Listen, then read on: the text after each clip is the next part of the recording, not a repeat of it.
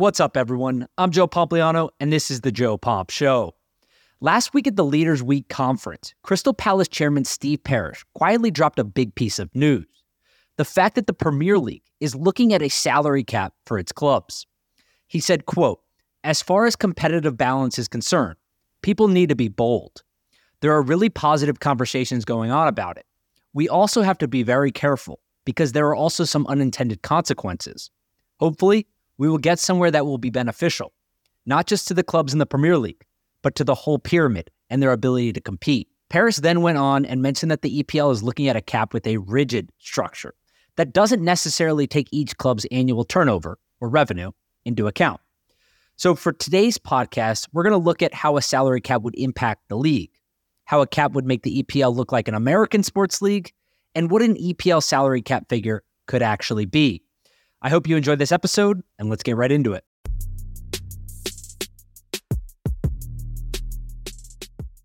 Okay, let's start with the obvious. It's no secret that wages have gone up across football globally. If you look at oil-rich states specifically, they're now funding clubs like Manchester City, Newcastle United, and Paris Saint-Germain, PSG. Saudi's $650 billion sovereign wealth fund has spent nearly $1 billion in the last year alone, recruiting players like Cristiano Ronaldo, Karim Benzema, and recently Neymar. And even Major League Soccer is getting in on the party by convincing companies like Apple and Adidas to split their profits with Lionel Messi. Now, this wage inflation certainly doesn't feel sustainable, and many people across the sporting world are getting worried about it. For example, the average Premier League club is bringing in more than $330 million in annual revenue today, but they put nearly 70% of that money back into player wages annually, with some clubs even committing upwards of 85% or 90% on player wages. So again, the easiest way to think about this is that clubs are bringing in a lot of money. The biggest clubs in the EPL are bringing in more than $330 million in annual revenue. Now, the smaller clubs are bringing in maybe $150, $200 million. But all of the clubs, on average, are putting 70% of that revenue immediately back into the club via player salaries. And some clubs are spending upwards of 85% to 90% on player wages. This is one of the main reasons why the bottom tier clubs in the EPL are worth less than a lot of MLS teams, because the amount of money that they're spending on player wages means that there's no money for profit. In most cases, they're actually losing a lot of money from an operating profit perspective. Now, like I said, this level of spending is why many people believe a salary cap is eventually going to be inevitable. Now, to be fair, the Premier League does follow financial sustainability regulations. Financial sustainability regulations, you guys probably know it as financial fair play. The name changed, but it's from UEFA. The simplest way to explain that is that these are rules that restrict the percentage of revenue clubs can spend on players and coaches, transfers, and agent fees. And the restriction is eventually going to get to 70%. They're going to be gradually implemented over time, starting at 90% for this year, meaning that no club can spend more than 90% of club revenues on wages and transfers, including agent fees and so forth. That's going to go down to about 80%. So in 2024, 2025, no club can spend more than 80%. And then in 2025, 26 and beyond, no club in the EPL is going to be allowed to spend more than 70% of total revenue on wages, transfers, agent fees, etc. But while these rules help ensure clubs aren't overspending on players and putting themselves into debt, the most obvious example of this recently is FC Barcelona, who has put themselves in a, what we'll call, quite frankly, a terrible situation where they're having to sell out future revenue streams to raise money to pay players and make their books financially more healthy. That could technically be helped, but these rules are also giving big clubs a huge advantage. The reason for that is because big clubs in the EPL generate a significantly more amount of revenue than the smaller clubs. If you think about Manchester United, they're going to generate about $775 million in annual revenue compared to Brentford, who generates about $175 million in annual revenue. So 70% of their revenue is still a much higher number than the bottom three clubs who would be on the brink of relegation. We're talking about teams like Burnley, Sheffield United, Everton, Luton Town, Brentford, of course, Nottingham Forest, like all of these smaller teams that are plus or minus on the brink of relegation this year and other years. Their revenue per year is obviously significantly smaller than Man City, Arsenal, Liverpool, obviously Man United, other teams like that, Chelsea, the list goes on. So the idea that they're going to spend 70% of their total revenue still keeps them at a huge disadvantage, and it does not necessarily mean there is going to be parity throughout the league. Again, just look at the differences, the disparities in payroll across the Premier League. Manchester United this year is going to spend about $250 million on player salaries. Manchester City is number 2 at $244 million. Arsenal is number 3 at $202 million. Chelsea is number 4 at $182 million. Liverpool is number 5 at $164 million. So the top 5 clubs in the Premier League are spending somewhere between $164 million to $248 million on player salaries this year alone. Can anyone guess what the smallest team is spending this year? I'll give you a second, because I guarantee you're not going to be able to guess it. The smallest team is Luton Town. They're going to spend $27 million on payroll this year. Manchester United is spending 10 times more than them on payroll this year alone. So again, the disparity is already existing between the biggest clubs and the smallest clubs in the Premier League. So spending 70% of your earnings is not going to bring that any bit closer. Now, this difference in salary that I just mentioned between Luton Town and Sheffield and Burnley, between the big 5 or big 6 clubs in the Premier League, is having a clear impact on competitive balance. And it's the main reason why a team like Leicester City is the only team out of Manchester City, Liverpool, Chelsea, Man United, or Arsenal to win the Premier League in the last 20 years. Literally, they're the only team to win the Premier League in the last 20 years other than the clubs I just mentioned. If you go backwards, we'll count in reverse. In 2022 is Man City, 2021 Man City, 2020 Man City, 2019 Liverpool, 2018 Man City, 2017 Man City, 2016 Chelsea. Leicester was in 2015. I know I'm not saying that right. I apologize. 2014 was Chelsea, and it goes on and on and on. No other clubs are winning this because of that disparity in payroll. It's the longest of long shots, and that's the reason why 2015 was such a magical year and one of the craziest things I, or frankly anyone else, has ever seen in sports. But let's be real. If the 70% solution isn't going to work, what exactly is the solution to get more parity? Well, some people have recommended a hard cap like we have in American sports, meaning a limit is set and no team can spend more than that limit. But that doesn't necessarily work in the Premier League either, because number one, the wage gap is more than $200 million between the league's highest spending team and its lowest spending team.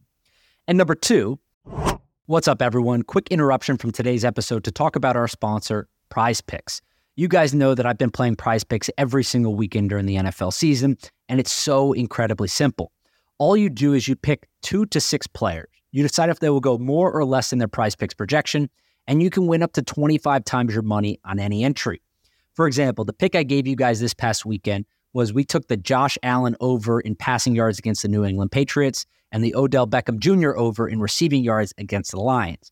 Both of those picks hit, and we won some money. So the good news is that if you don't like football, you can bet on anything you want. You can bet on the NBA, Formula One, UFC, literally whatever you want. Prize Picks has it. And here's the best part.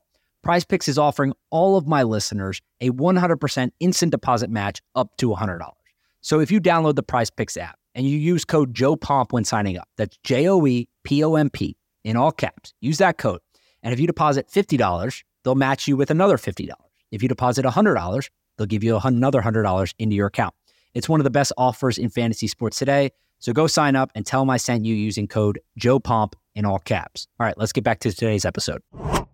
This would put the league's biggest clubs at a disadvantage against other non-EPL clubs, right? So if you think about Man City, if you cut their wage bill in half, they would obviously have to give up some of the players that are currently on their team.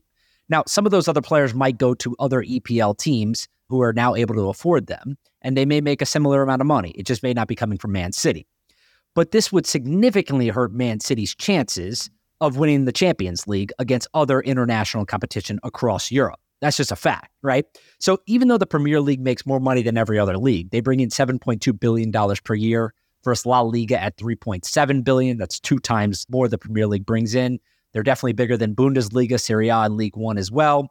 The idea that you're going to cut their wage bill in half, you're essentially giving a bigger advantage to all the other teams and all the other leagues that are now going to be able to catch them in some regard on the international stage for the Champions League and other competitions like that. So hard cap, again, I don't think that's going to work.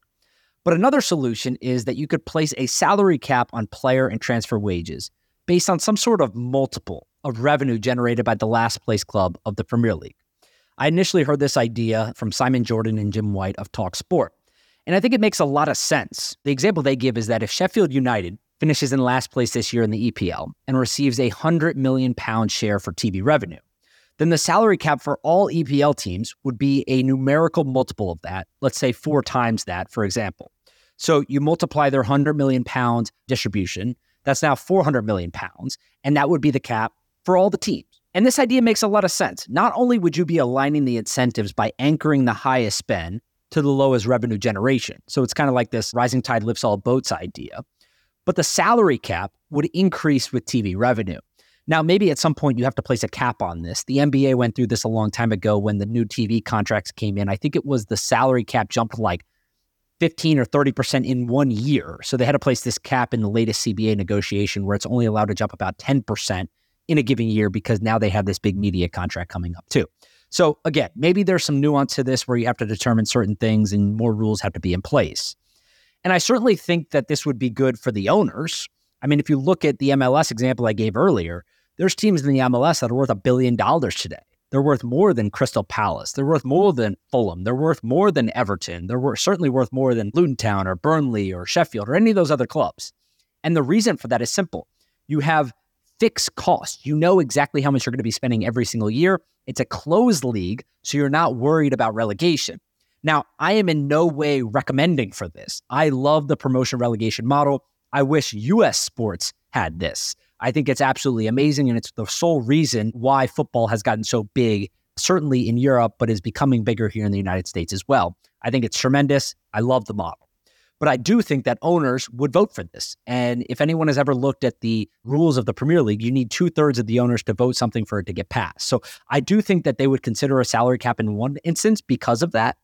The other thing that is interesting about this is that the model that's currently in place incentivizes more and more spending so you don't fall down, right? The teams in the lower part of the league are spending 90% of their revenue on wages because they want to continue to stay up. If you've ever looked at the model when it comes to the TV rights for promotion and relegation, a team like Brentford, who got promoted a couple of years ago, every year that they stay up in the Premier League, they're making hundreds and hundreds and hundreds of millions of dollars of more in revenue. It's that valuable to them. So the idea that you could spend a little bit more money on a given year to increase your overall revenue and keep yourself up longer is certainly valuable. And it's one of the reasons why these teams spend so much money. Now, there's a lot of other stuff that goes into this, but I think one of the most interesting things to me is I don't necessarily think this is going to happen in the short term. I think the model that's currently being in place, capping things at initially 90%, but eventually 70% of revenue is actually pretty decent. The idea being that you could stop clubs from taking on a bunch of debt and overspending for what they're bringing in. If you're able to limit it to 70%, that seems like something that could keep teams and clubs healthy for the long run. But the other idea I like that could eventually bring some parity to the league is the idea of a luxury tax. We have this in American sports. If you look at the MLB specifically, Steve Cohen bought the Mets. He spent all this money. They were spending hundreds of millions of dollars more than any other team this year. But the way that it works is that money gets split up. So half of the money that he spends over the cap goes to all the other teams. So he was paying teams, literally paying his competitors millions of dollars to try to compete to go win a title. So if you're Man City and you come out and you flash the cash and you go spend all this money, if you put a luxury tax in place above a certain cap number, that money then could get sent to all the other clubs, which they could either save and potentially make their operating profit more attractive. They could go spend that on player wages. They could spend that on facilities. They could spend that on wages for staff, other things like that. I do think that that could be a really interesting model going forward for the Premier League because if you look at the landscape today, the Premier League is king. I think everyone recognizes that. They make more money than every other league. Their TV contracts are the biggest. They have the best clubs. Top to bottom, it's the best league in the world. But the parity is not there. No other teams are winning. And number two, the wages are getting absolutely insane. And at the end of the day, I think that is ultimately what is going to drive investment away from the European soccer leagues and into leagues like the MLS. It's the sole reason why MLS teams are trading for 10 to 12 to 13 times revenue multiples right now is because the underlying fundamentals and the economics of the league are so much more attractive than any other league when it comes to the Premier League, La Liga, Bundesliga, Serie A, League One. You have to spend a tremendous amount of money to be put into a place to win championships in these leagues. And in most cases, you're not seeing a return on your investment for a long period of time. Now, there are some outliers to this rule. If you look what AC Milan just did, they got taken over by a new ownership group, I believe last year or the year before, and they just reported financials for this past year. They reported a profit for the first time, and I think it was like 17 years. So tremendous outcome for them. But that's the exception, not the rule. So if I had to summarize what I think is going to happen over the next decade, it's that we're going to see these new financial regulations put in place over the next 2 to 3 years that will do an adequate job of making sure that these clubs remain financially healthy. They won't take on too much debt, they won't go bankrupt, and they will be sustainable financially. That's super important. That's about half of the equation in my mind. But it's not going to do anything for the parity of the league. It's not going to do anything necessarily for the wages because of the fact that you can drive revenue from other sources. You can sell off assets. These oil-rich states that keep coming in, they're driving more revenue for clubs like PSG. They're driving more revenue for clubs like Man City. They're driving more revenue for Newcastle United. And that would ultimately increase the amount of money that they're able to spend on fees, and it would drive all the other teams in these leagues much lower from a competition standpoint. So what I do think is also going to happen is maybe it doesn't happen in the next 5 years. Maybe it's not even the next 10 years. But at some point, I do think that we're going to see some restrictions, we'll call it, around financials put in place from a salary perspective. I don't know if it's going to be a hard cap. I don't know if it's going to be a soft cap. I don't know if it's going to be a luxury tax. We don't know what it's going to look like. But the matter of fact is that wage inflation has gotten out of control in football globally. Whether you want to talk about the Premier League, Bundesliga, Serie A, League One, whatever you want to talk about, wage inflation has gotten out of control because of some of the people that want to come in and spend money. I mean, just look at Saudi. They're literally using their $650 billion sovereign wealth fund to buy some of the teams in their domestic league and recruit some of the top players in the world for $1 billion. That's not going away anytime soon. They're probably going to get the World Cup in the future. And I think that this is something many football fans should be concerned about because it has the opportunity and the chance to fundamentally change the game forever. That's it for today, though, guys. Thank you so much for listening to this podcast. I really hope you enjoyed it. If you did, all I ask is that you share it with a friend and leave me a 5-star review on Apple or Spotify. I hope everyone has a great day. The NBA is tipping off tonight. It's a great week, Game 7 in baseball, and so many other great sporting events. Have a great week. We'll talk on Friday.